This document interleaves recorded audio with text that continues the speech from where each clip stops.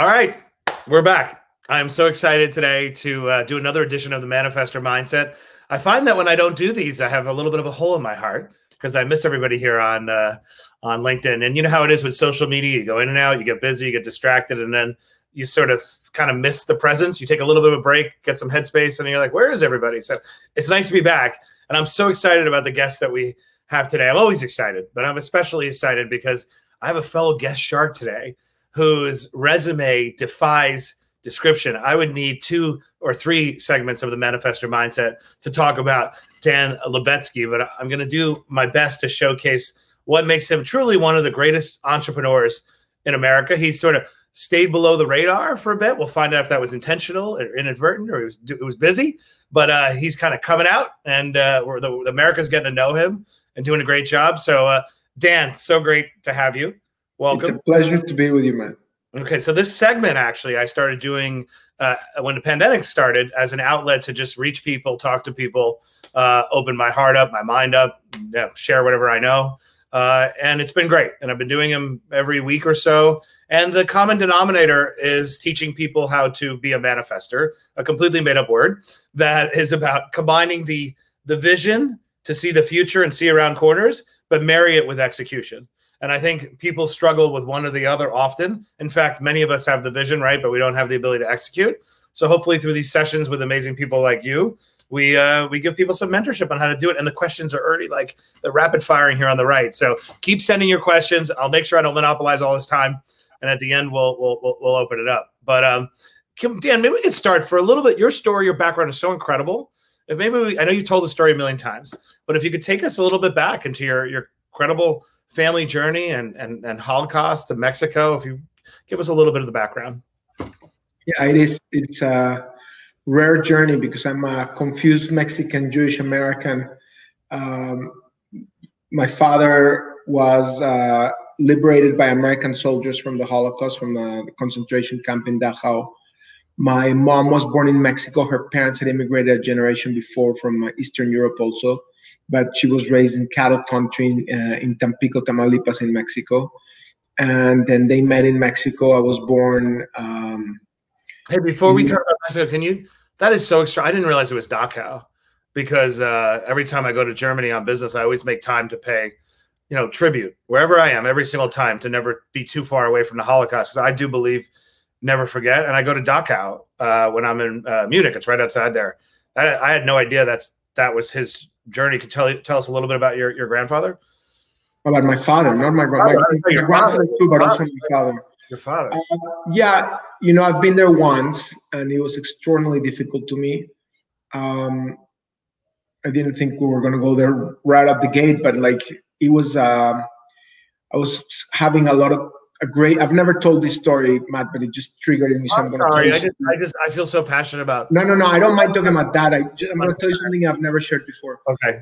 I was a student in France, and with a lot of friends, having a lot of fun, and then I felt that I had to go do this, so I went by myself, riding on a train, and I was reading a lot of French philosophers, and then I went and experienced Dachau by myself, and it was the only time in my life that I had suicidal thoughts. And not because I felt so depressed that I wanted to do it. I just had a contemplation about life and, thinking through the prism of all these philosophers that I was reading.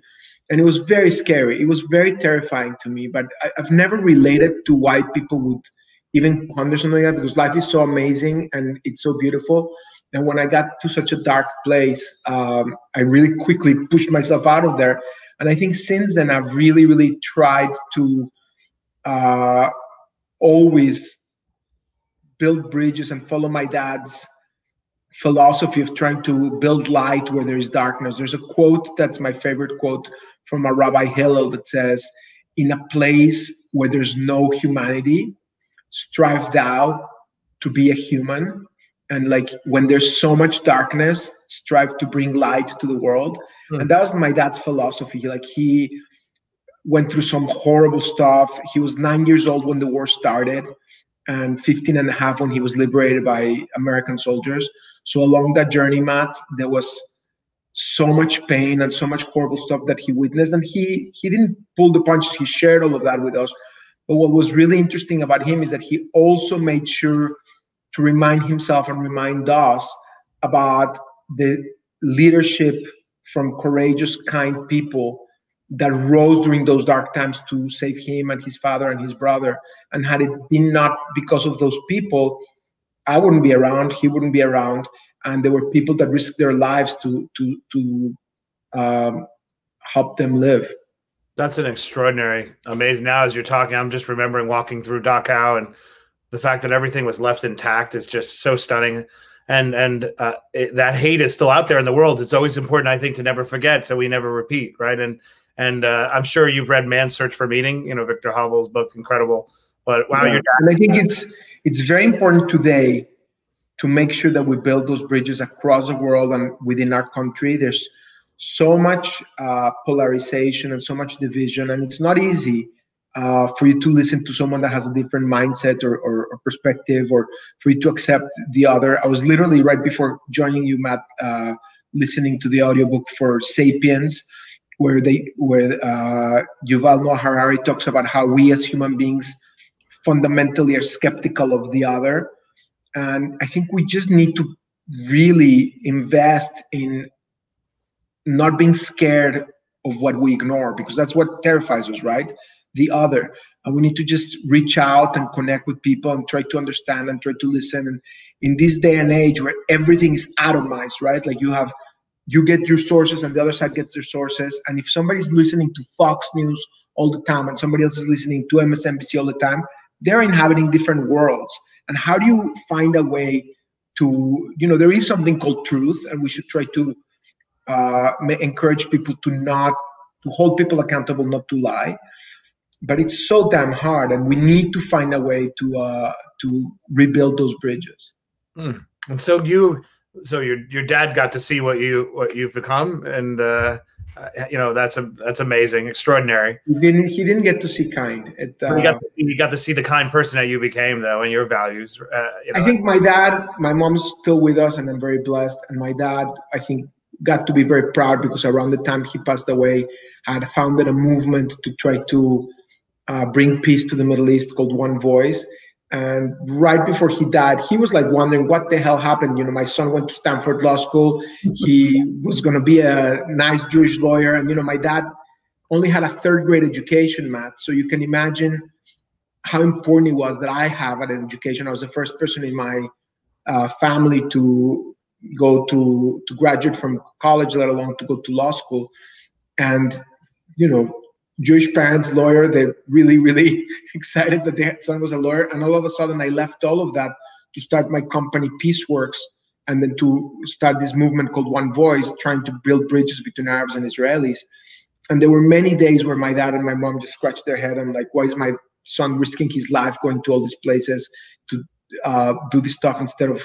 but ultimately, right before he passed away, I remember that I gave a talk with my colleague Mohammed Daraushe in Los Angeles, and I remember that after the talk, my dad was teary-eyed and saying that he got it and he was very proud. But he never got a chance to see Kind. He never got a chance. In fact, Kind was born. He was born in his honor. We named the company Kind in his honor, and he passed away the year that we conceived Kind. Wow. And he didn't get a chance to meet my wife or my children. So those are regrets I have. But I think about my mom had died too when I was 26, and I sort of made peace that parents know the trajectory that their children are on. They may not know the details, and presumably they know it from wherever they are. They get to fill in the blanks from above, but they kind of know where you're going, right? And I always think my mother generally knew the destination. So I'm sure, as your dad did too. But thank you for sharing that. I just feel this, I saw some horrifying statistics about how many people are unaware of the Holocaust. And I truly believe that we just have to stay close to it and keep reminding about what people have and what people are capable of, and why we always need to remain vigilant against hate. And to your point, the otherness, right? And against hate of anybody. We can't just have the Jewish people stand against hate against Jews. We, the Jewish people, need to stand against hate to everyone. Just like every person, white, black, Jewish, Christian, Muslim, atheist, all of us need to defend one another. Because if you're just trying to protect your own people, that's how society's getting in trouble. We need to all stand against all forms of racism and discrimination. Yeah. That's, I'm on the board of ADL. I don't know if you're familiar with ADL, but that's their philosophy. They stand not just against anti-Semitism, but against any types of hatred or racism against any other human being. Well, Jews have a wonderful tradition of doing that in the 60s, right? I had the pleasure of meeting, Goodman, Cheney, Schwerner. They passed away in the 60s during voting rights drive. And I remember when I was in high school, created a debate tournament in their honor. So there's a lot of great history. But all right, so where were you raised? I was raised in Queens. Grew up in Bayside, Queens. Yeah, crazy tortured story. But dropped out of high school when I was 16 and got my GED. My mom, just me, her and I, and she was very sick.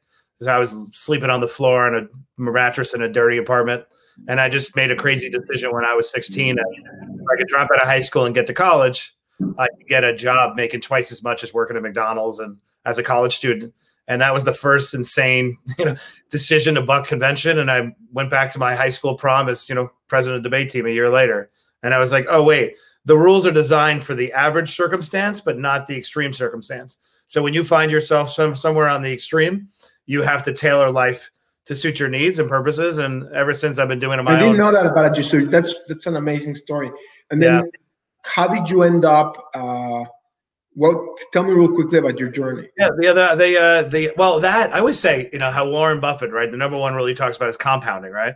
And I always say that compounding applies as much to money as it does to your career. So if you can get started a little bit earlier, make decisions a little earlier, I am a product of compounding, right? So I started at 16, got the GD, worked for a congressman delivering flyers, but because I didn't know how to write, he gave me a first job as a columnist at a newspaper when I was 17. And by the time I was 19, Carl Bernstein nominated me for a Pulitzer Prize, for investigative articles that I was doing. Yeah, wow. Great. Look, anybody could be nominated for a Pulitzer Prize, to be clear.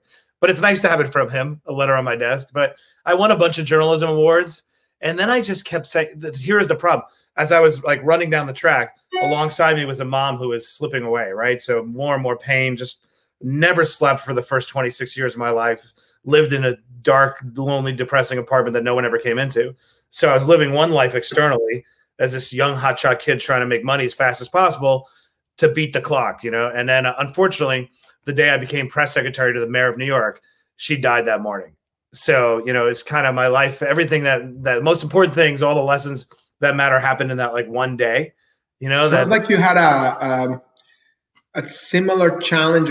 For me, it was very fascinating that one of the most painful years of my life, which was losing my dad in 2003, was also, interestingly, one of the most spiritually filled and professionally successful years. It was very odd. It was a year when I was going to temple twice a day to honor my dad, to do a Jewish prayer called Kaddish, and was enormously, sad. My dad was everything to me. He was my hero. And yet I grew enormously spiritually because I think I was reflecting and meditating a lot when I was doing those prayers. And I think I grew a lot. And also it was a year where the OneVoice movement that I founded really took off and made a big impact in building bridges between Arabs and Israelis. And it was also the year that we conceived Kind. And if you had asked me in 2002 or 2003, even as I was launching Kind, that Kind would become what it became, or even a fraction of it became, I did not have that vision. I was excited about the idea and the opportunity, but it's very interesting to reflect that 2003 was such a pivotal year of pain that led to so much light. They often go together, which was an important lesson for me too. So I was 26, youngest press secretary in New York, making over $100,000, right? So finally, we can take care of it. And then at that moment, and she had pleaded with me not to go to work that day. And I yelled at her too. I was just so tired of being a caretaker. No child wants to be a caretaker since I was probably 9. And so I just was like, I wanted out. And then, she died that morning. I'm just thinking ugh. And then, but it's an important lesson I take with me. No one is guaranteed a happy ending, and you have to write your own. 2, the power of the ability to ameliorate suffering is the best use of your time and energy in this universe. Because if somebody had actually intervened in my life anywhere between 16 and 26, she would have lived another 30 years. I would not have sometimes been thinking about driving a car into a tree.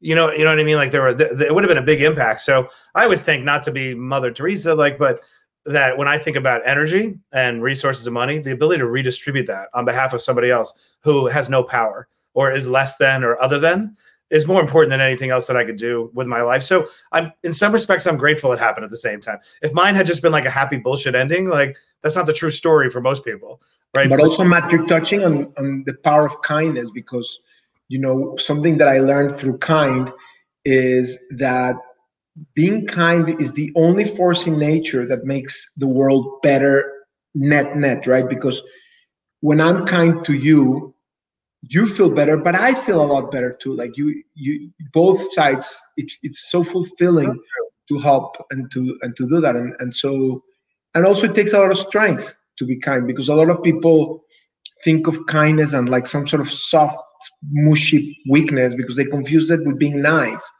But being kind takes enormous amounts of strength. Like you can be nice and be polite, but to be kind, you need to have the strength of honesty. And to be nice, you can just not cause problems. But to be kind, you need to solve those problems. To be nice, you don't bully a person. But if you want to be kind, you stand up. You stand up against the bully. You stand up for change. Like kindness requires the strength of a protagonist to do something, to believe. Like you're walking through those streets and you see that sad person. And it happened to me so many times when I was in New York that it was difficult to reach out to a stranger that was in a bad moment, because you don't want to invade their space and you don't want them to call the police on you. But, you know, to have the strength to help someone that's truly in need at those times requires a lot of commitment. I love the distinction. I never heard anybody say the distinction between nice as sort of a passive act, right? Which is sort of non-interference, but do no harm. And kind is a verb, you know, that you have to take an action. I want to understand. So look at the world now, right? All millennial focused brands like Allbirds and Everlane, some wonderful, great brands whose very mission is the company, right? And they, by the mere act of engaging in commerce, they're amplifying a social good, right? So you were there really early on this general phenomenon, right? You know, the people had always been donating a portion of their proceeds to XYZ, but like your whole philosophy about kind. I want to go back to the early days, the year, I guess 2003, the year of the Genesis. What was if you wanna go to the beginning of that story, it started before, because Kind was born out of my first company, Peaceworks, because through Peaceworks I learned what you discussed, Matt. I graduated from law school, and both in college and law school, I had written a lot about how economics could be a force for bringing people together. I had just learned that economic cooperation can shatter stereotypes. When you're meeting each other, you discover each other's humanity, then you gain a vested interest in preserving those relationships. So if structured as symmetrical equality, you can have neighbors, you can have economic factors advance relations. Not always. Economic relations can also create tension if it's not structured properly. But under certain guidelines, economics can be a very positive glue for society. And so right after law school, I started my first company. That's when I told you that my parents were like, why did I left? Did you practice at all? I practiced for like 3 months. And then the Camp David negotiations broke into the Rose Garden Agreement in 1993 between Israel and the Palestinians. And I'm like, okay, I've been doing this for many years and people thought I was crazy. Now is the opportunity. So I took a leave of absence from my law firm, but I never ended up going back to my law firm. And I ended up starting this company, Peaceworks, whose mission was to get Israelis, Jordanians, Egyptians, Turks, Palestinians, others to trade with one another. And then we would commercialize their products and sell them in the US. And our first brand was called Moshe Pupik and Ali Mishmumkin's World Famous Gourmet Foods. The name was a mouthful, nobody could pronounce it. So we changed it into Moshe and Ali's. And then eventually today the brand is called Meditalia. But it was through cooperation between neighbors working together. Important point for everybody listening out there for a second. You have two people who went and got a law degree, because I graduated Fordham Law, was supposed to start at Skadden Arps, and then just said, it's just not for me. But never be afraid to walk away. Never feel like it's a sunk cost. I love my pretty fancy degree on the wall. It's wallpaper, but it looks good. And I'm sure your degree. I think it helped me. I mean, I was intellectually, yeah, for sure. I was at 12 on a crumble, but only for a few months. But when I was in law school, I think it really helps you be a cleaner thinker and a more critical thinker. I think it helps. But So once I did Pieceworks, I did it for 10 years, Matt. And a lot of people think that things are like overnight successes, but those 10 years were very, very tough. Like I would 2 steps forward, 2 steps backward. Like it was a very tough 10 years. And interestingly, I loved those 10 years. I didn't consider myself a failure at all. And my business was, you know, a $1 million business that barely could buy to pay salaries for the rest of my team members. But I loved what I was doing because it gave me meaning, because I was trying to build bridges between people. And once I had the idea for Kind, the original idea was, how could I make a healthy snack that I could feel good about eating, that was made with like whole nutrient-dense ingredients like almonds, and that when I'm on the go or when I'm skipping lunch or dinner and I'm at my desk and I want to eat something helpful, how can I eat a healthy snack that's not sugar as the first ingredient? And when I had that idea, my team and I wanted to come up with something that also had, like, I had been bitten by the bug of social impact from Pieceworks, and I loved how you could try to not just make money, but make your small contribution to make this a better world. So we thought about what could we do, and that's how we came up with the concept of Kind, to do the kind thing for your body by eating nutrient-dense ingredients, for your taste bud that it has to be delicious, and for your world by fostering kindness and empathy in the world. And then what was the state of the market when you first launched? What was your closest competitor at that point to a healthy bar? I'm trying to think back to when you launched, what would have been out there at the time. So when we launched Kind in 2003, 2004, there was nothing with the transparency and wholesomeness in our category, that ingredients you can see and pronounce is our legal trademark. We use transparent wrappers, we use whole almonds. There's nothing like it. And still today, you know, 17 years later, of the top 10 brands, Kind is the only one whose ingredients you can see and pronounce, is the only one that leads with nutrient-dense ingredients. And you can understand why, because sugar costs, like, and refined carbohydrates like refined flours cost 25 to 37 cents a pound. And whole ingredients like almonds can cost $3 to $6 a pound, and or cashews, or it's much more expensive to use whole ingredients. But you know, that's what helps you. You and I were talking about products that are low glycemic index, that when you eat almonds, they're so nutrient dense that it doesn't spike up your blood sugar levels. It keeps you pretty steady. So for us, it's really important to create products that anytime, whatever you eat from Kind, we still today, we have over 100 products now in 7 different areas of the supermarket.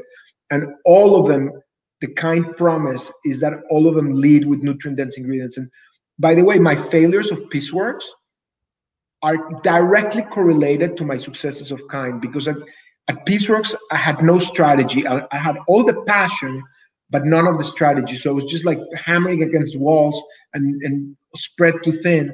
And so I was developing products too quickly that didn't have an obsession with keeping the brand guardrails strict. At Kind, we've been very obsessive about keeping the Kind promise, so you know what you can expect from Kind. At Pieceworks, I was all over the place trying to do too many things. That's such a good point, though, what you just said. Like, I talk about this too, that the difference between truly successful, really successful, wildly successful people is they tend to reflect the losses and absorb the wins. And when they have a failure, they go through a sequence of, I have failed, I am not a failure, I shall extract what I need to learn from this failure, and I will succeed the next time. And they tend to broaden the very definition of success to encompass the failure, right? They just widen the boundaries. Like, okay, this failure now needs to be encompassed within my overall journey. I think I always find that's the difference. Sometimes it looks a tad bit delusional, right? Like, I mean, that should have wrecked you, you know? The most wildly successful people I find have a touch of that, but truly you need to never be enmeshed with your identity with a specific failure, right? Because but also it's important to appreciate that you and I can wax poetic about it right now. Right, true. When you're going through that failure, it's okay to be depressed as hell. I mean, I had moments. I was daily still. I'm still like, oh God, I'm such an imposter. I gotta lift myself back up again. No, it's a daily battle, you know. Yeah, and you know, there were moments when I didn't see the light. Like literally, I didn't see the light. When I was at Pieceworks, I had my basement apartment that was windowless and my studio apartment that was covered by all the boxes that I had bought, and a tiny place. And light literally didn't get through to the basement. To get to my headquarters, which are the basement, you had to go through the trash compactor and through the laundry room. And then I was renting this windowless basement where I was there for several years, and literally there was no light. And when your jars arrive and they're all broken and there goes your $2,000 of inventory and that's it, you have no more money in the bank, or when you get the product wrong and people don't want to buy it, like, it's easy to right now reflect on it, but back then you're understandably, oh my God. I mean, I remember having moments where I literally, when I was 26, 27, where I cried, and I was like, I had moments of like just letting it out to myself all alone. And then, I picked up and I just kept trying, and I eventually figured it out. I remember I had launched a huge we had gotten in over our skis, and we had put all these matches on at the same time all over the world. And I was like praying that suddenly people were going to show up at the gate the day before. I kept being told that soccer buyers are a late buying crowd. I'm like, please God, let that be true. And I remember standing at the gate, just like looking for people to show up. Like, they're not showing up. Like, we're going to lose millions of dollars. And I remember in the middle of the night, like shaking like a rat, like actually shaking. Like, I had been up for like 3 days. Like, this is such a catastrophe. And then like, you just have to survive another day. I think the mere act of survival is underrated. People don't realize how much success is about persistence. I know it seems cliche, but like the mere refusal to submit to the circumstances and just go another way. But to your point, the days that sometimes I look back at what I have gone through at those moments of failure, it's horrifying to look at. Like, I cannot believe that I actually got up the next day. But I love telling people that too. The only overnight successes happen when you're not watching, right? Like that you just weren't paying attention to it. But I want to ask you about something real I'm always fascinated about. You then eventually it takes off in a huge way. You have an opportunity for an exit, which you take advantage of. And I forget if it was a partial stake or full stake, but I want to understand the decision to have an exit, and then you go back and buy it again, which I love. Like, my favorite story in business is so just if you could condense that, because now I'm completely monopolizing your time. Oh, it's a pleasure. These decisions are very complex, and sometimes people turn them into like single headlines, but they're much more complex. But I will say that the long-term commitment has always been there. Like, I never, when I launched Kind, it never crossed my mind that I'm going to turn around and sell it.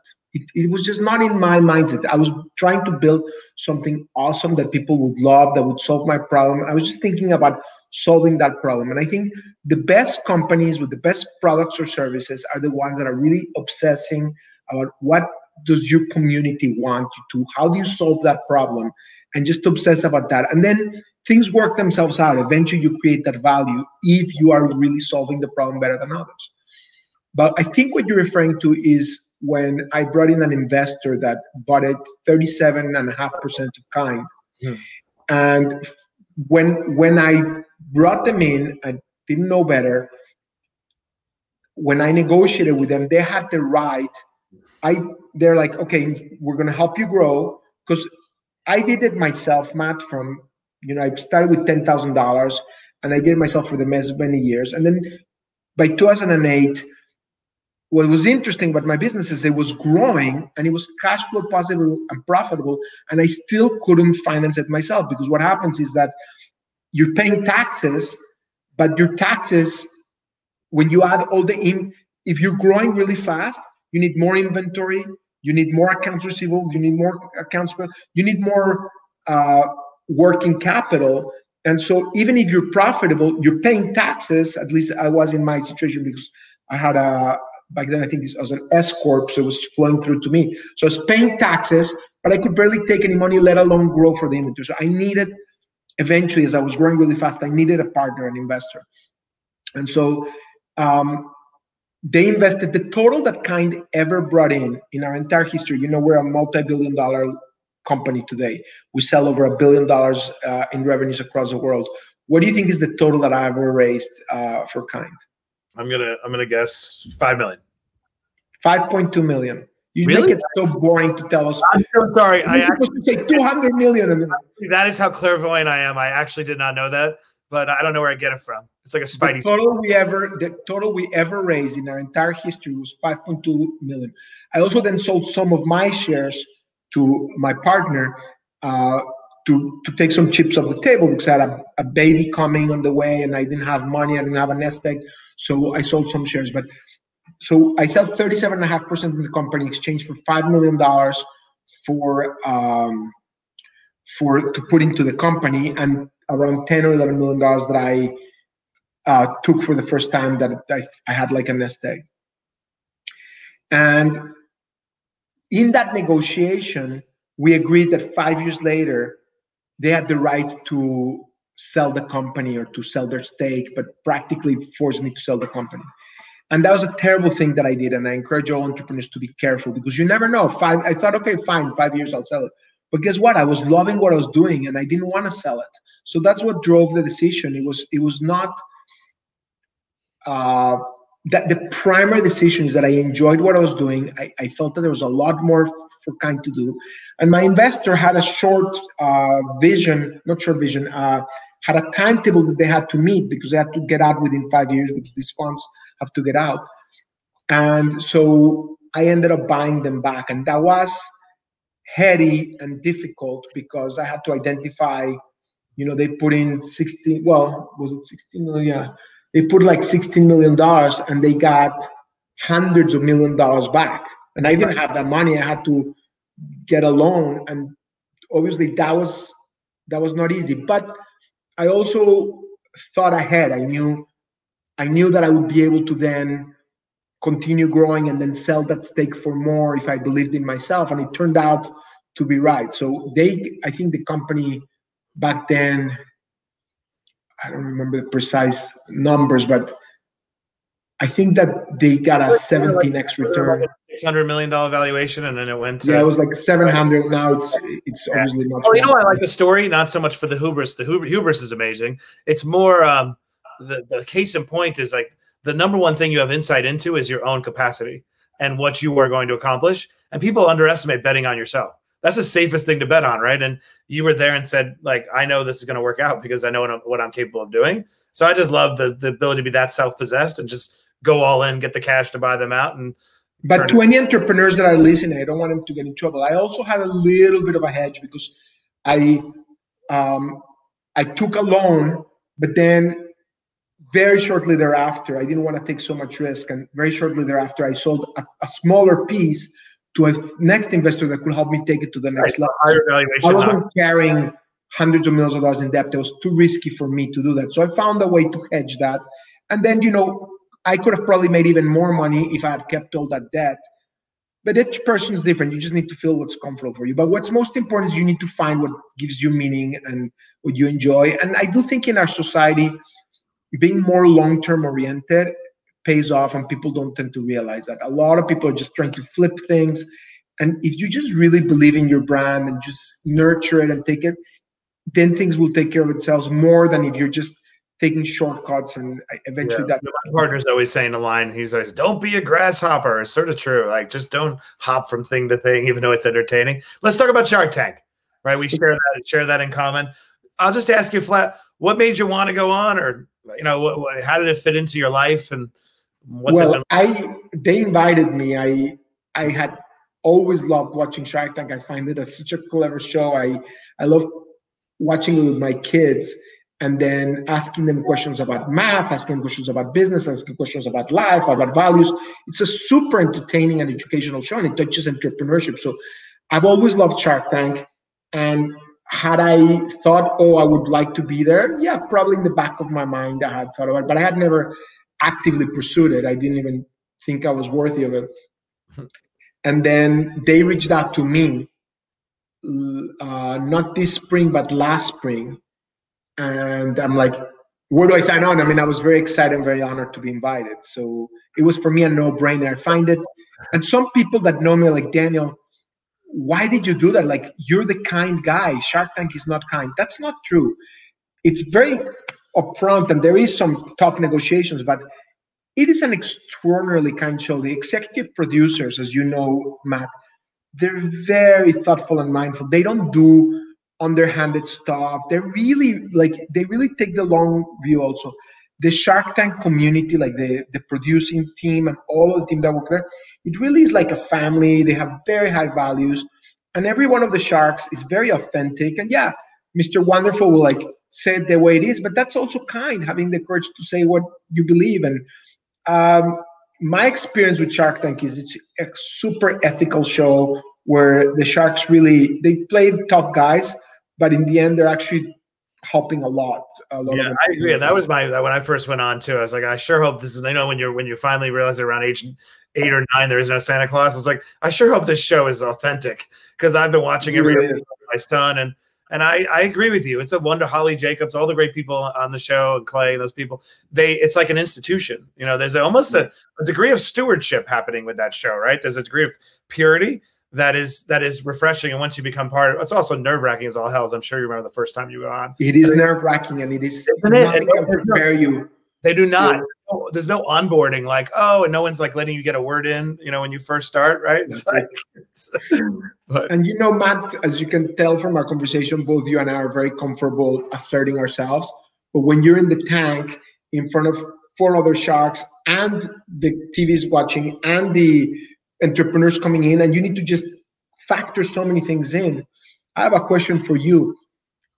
After you filmed, did you go through several days of digestion and trying to decompress? Because for me, it took me days after. It was like, you know, like in the Jason Alexander's actually a dear friend of mine, and he plays George in Seinfeld. And he like in that episode where he's like, oh, I should have said this, you know, he has a comeback 24 hours later. I'm like, oh, like, did that happen to you? I had a number of I'm not going to lie. Going into it, I was definitely very nervous, like just so much pressure on myself to do it right. And then like to your point, a little bit horrified that there is no onboarding really, and no one is trying to make space for you to get in. And I'm thinking, how are you trying to convince the entrepreneur to do a deal with you? Compete against these people, won't give you a word edgewise, look charismatic for a camera, and you don't even know what that might mean because you haven't been on the other side of one, and then do the math in your head, like all these things. But to your point, afterwards, so many emotions, like very emotional. I remember I was with my wife, and she had gone through this journey with me, and like we were in the airport, and I got teary. Like that was unbelievable. Like we were just on Shark Tank, but a lot of like, oh, I didn't show my full personality. You know, I'm not that nice. Like I also have an edge to me. I didn't get into it with Kevin. I'd say the second time I did it though, I felt like I never cared if I ever went back on again, and I was purely myself. And it was nice to experience the unadulterated joy of being comfortable in your own skin. I had a slightly different feeling. I kept feeling, wow, did I show too much of my, because in the first season, I don't want to tell too much because it hasn't, but I'll say something general. In the first season, there was a big surprise that I took a deal from Mark, that he tried to compete with me in a deal and I took it. And, you know, Mark is tough and it's hard to take a deal from him. And so that was a great feeling. In this last season, he took several from me and I was so furious.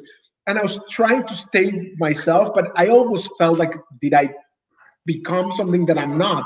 Because the dynamics are competitive, and I always do want to be an authentically kind person. I strive. All of us are human beings. All of us make mistakes. I can lose my temper too.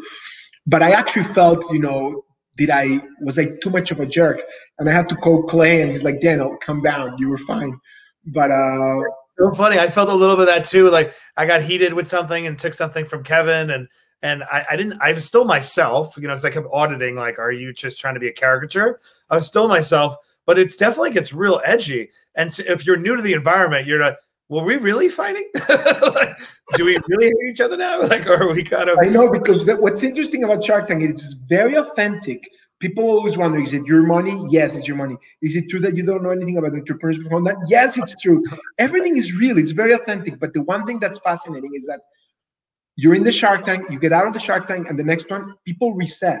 And it's easier for the guys that are the long-time sharks to do that maybe for you and for me. Like, some Mark was like underhanded with me, or I felt that he like took a deal from me. And then the next one, he wants to do a deal with me. And I'm like, it's a challenging journey. Now, let me ask you a question. So you had been below the radar and building the company, and, you know, those who knew of you, right? But you weren't a public figure. Did you have to deal with anyone questioning your motives, or like wondering if you're showboating, or, you know, or did you get any of that jealousy in your life? Or I'm just curious. I had some of that, so I'm curious if you had any of that. You mean related to Shark Tank or in general? Yeah, being on Shark Tank, suddenly you're a public figure. Why are you stepping out? Is that a good idea? You know?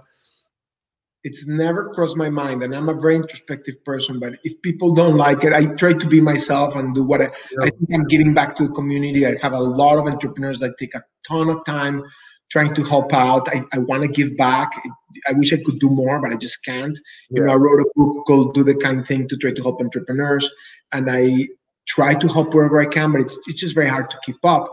And Shark Tank is, for me, one of the ways. Obviously, I do a lot of giving back through my charity work, but and my social enterprises. But Shark Tank for me is a ton of fun. I enjoy it a lot. It's for me an intellectual challenge. I just really find it intellectually super rewarding, and I find it super stimulating, and I love it. And I'm very bad with social media. It's not something I don't enjoy doing social media all the time. It's very hard. I have to try, because I understand this is the world we're living in. No, but I'm not good at that stuff. But when I'm on Shark Tank, in the tank, or I'm coaching entrepreneurs, I feel very comfortable in that environment and in that ambit. And, you know, if somebody thinks I'm a show of whatever. Good for you. I want to, I'm monopolizing you. Do you have a few minutes for some questions? Because a bunch of questions have come in. If you, whatever you want. All right, let's do it. All right, Heather, let's throw up a couple of questions that you've been curating. Can you see that, or do you want me to read it out loud? This one that I can see? Yeah, from yeah. Yeah. You said when you start, you have no idea can we become this big. What would you say is the one thing that got you here? I mean, I think values, like doing what's right even when people are not watching, or trying to do what's right when people are not watching.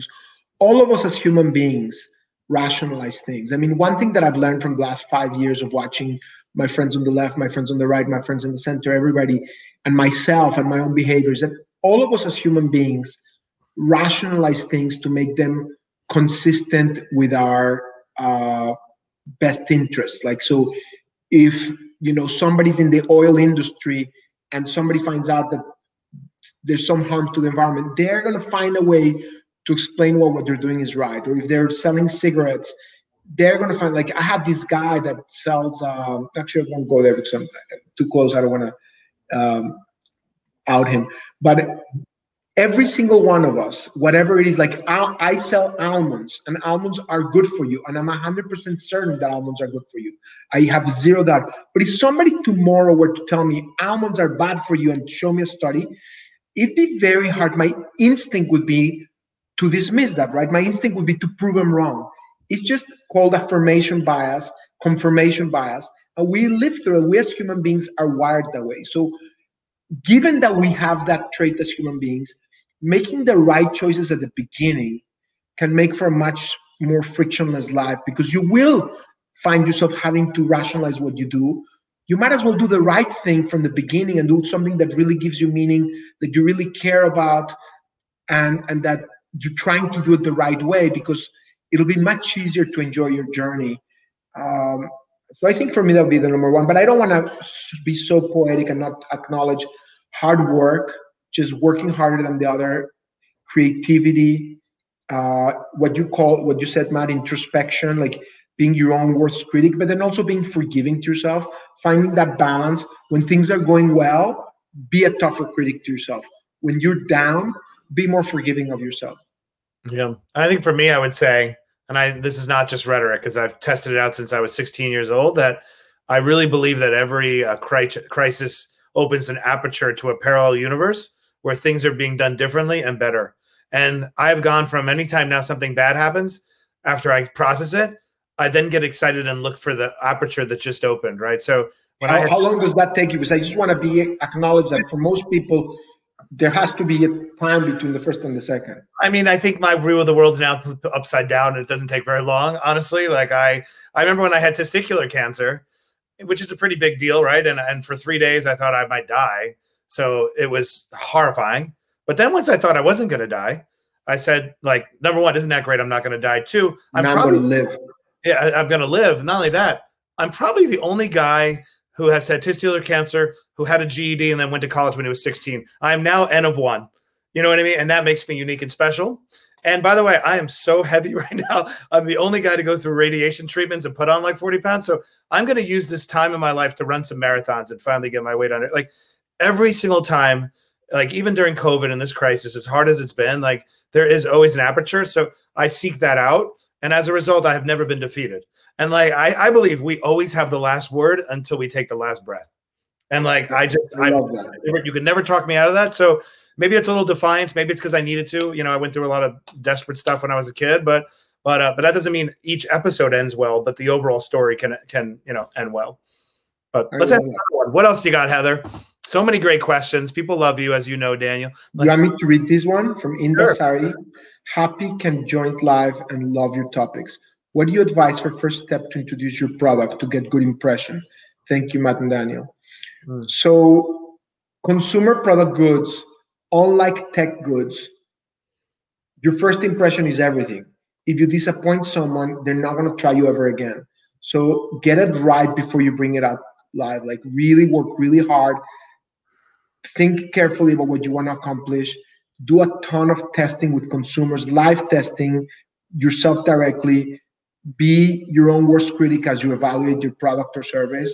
And just really, really obsess about making sure that you can bring something to the marketplace that is better than the competition. Your standard should not be, is it good enough? Your standard cannot be, is it better than some of these guys? Your standard realistically for you to win is it better than everything else out there? It's a very high standard. It's a very tough standard. But in our marketplace that's very efficient, if you're just good enough, you're probably not going to make it because the shelves only have so much space. So you have to be the best at what you do. And now you can have a particularly narrow proposition. And with the internet, it provides a lot of opportunities for people to provide more surgically designed products that appeal to a particular need. But you really want to make sure that you put your best foot forward and that you don't cut corners or sacrifice in doing so. All right, Colton, what are some of your favorite books you've read? Have you had mentors that provide a large impact to you? And do you have a daily morning routine? So let's break up those so we have time for a few more. What's a good book? If you have one book that you want to recommend, what would it be? I mean, I tend to only remember the book that I just read. By the way, me too. So right now, reading *Sapiens*, which I find very interesting. It's an anthropological book. Right before I read, when I say read, I read a lot, but not books. Books I do on Audible because I just don't have enough time. I read a lot of books to my kids. Right now, we're reading a book about how to raise dogs because my son insists that he wants to raise dogs. But in terms of my last book, I read *The Great Influenza* by Mr. Barry. I think it's Jim Barry or John Barry. And it was shocking to me, Matt and Colton, how much 100 years have gone by and basically it's the same story. Like a lot of the lessons from 100 years ago could have been the lessons for today. A lot of things that we're doing wrong, we did wrong 100 years ago. Mentors is super important. I very much owe a lot of my growth to mentors. First was my father, who was my biggest mentor ever. And when I founded Peaceworks, I created a board of 11 advisors that it was Ben Cohen from Ben & Jerry's. I got him to join, and he was so kind to me, and many other people that cared about what Peaceworks was trying to do from a social perspective that invested their time to help me. And throughout my life, I've always tried to surround myself with people that I find smarter than me and more knowledgeable than me. And like Fred Schalfeld is one of my mentors. I don't know if you know him, Matt, but he's like so bright and so kind. And he's just, I just have a lot of mentors that I'm very grateful for. And daily morning routine, I'll skip because I don't have anything particularly interesting. Okay. Well, I'm going to let you go. But before we go, I'm so excited to show the, I got your bars. These are unbelievable. My kids are going crazy. You've now invaded the frozen food section, right? And frozen bars, you all have to try them. We were having this great conversation before we started. I have gone really deep and wonking out on monitoring my blood glucose level as a way to lose weight. and a company called Levels Health. So I'm now a cyborg. I walk around with this all the time, and I check it. And we had a great conversation about how important it is to keep your glucose levels down if you want to control your weight, and how your products are focused with that in mind, right? That you don't have artificial sugar and you're really focused on great whole products. So every one of our nut bars has a low glycemic index, which means that your blood sugar doesn't spike up. I haven't done that test on the kind frozen, but everything we make, we have over 100 products. They're all designed to, they all lead with nutrient-dense ingredients. We're the only company in the world at our scale that we know of that 100% of the snacks we make, 100% of the healthy snacks we make, lead with nutrient-dense ingredients. Well, I'm sure it's pretty good, because while obviously you have carbohydrates in here, you have a good amount of no, the kind frozen it has like only 180 calories. I think 9 to 11 grams of sugar. Grams of These carb. ones only have 5 grams of sugar, which is less than a teaspoon. Yeah. No, that's all. What made you go into frozen? It was a dream of ours for many years, and then, as you know, we partnered with Mars for them to help us grow globally and also into new categories. And they had the technology and the expertise, and it was a true joint partnership, a joint effort. And we would have not been able to crack the code had it not been because of our partnership with them. It's probably one of my proudest things in my partnership with Mars, because the product is a true testament of what we can achieve together. It's an amazing product. It's really creating a lot of waves, and it was done through this partnership. Why don't we end on this one, and I'll let you have the word. And any advice on ways people can be kind to one another during and after the upcoming election? It's a great question, Kian, and thank you for asking it. That's a great question. I gathered together about 30, 40 business leaders for us to think about what we can do. And we're struggling with our role to try to heal society. There's one colleague of ours that said, assume positive intentions. And I think it's something we should do like more of, like assume positive intentions. I personally do not like Trump. I think he doesn't have any of the values that represent me. But I know family members and team members that support Trump, and they're amazing people, and I love them and I respect them. And so I think that it's time to heal our country. I'm supporting Joe Biden. I joined his Small Business Council, even though I'm an independent and I hate politics as a general principle. I think in terms of protecting our democracy and our rule of law, and I do think that Joe Biden is going to bring us together and try to be a president for all of us and not be polarizing.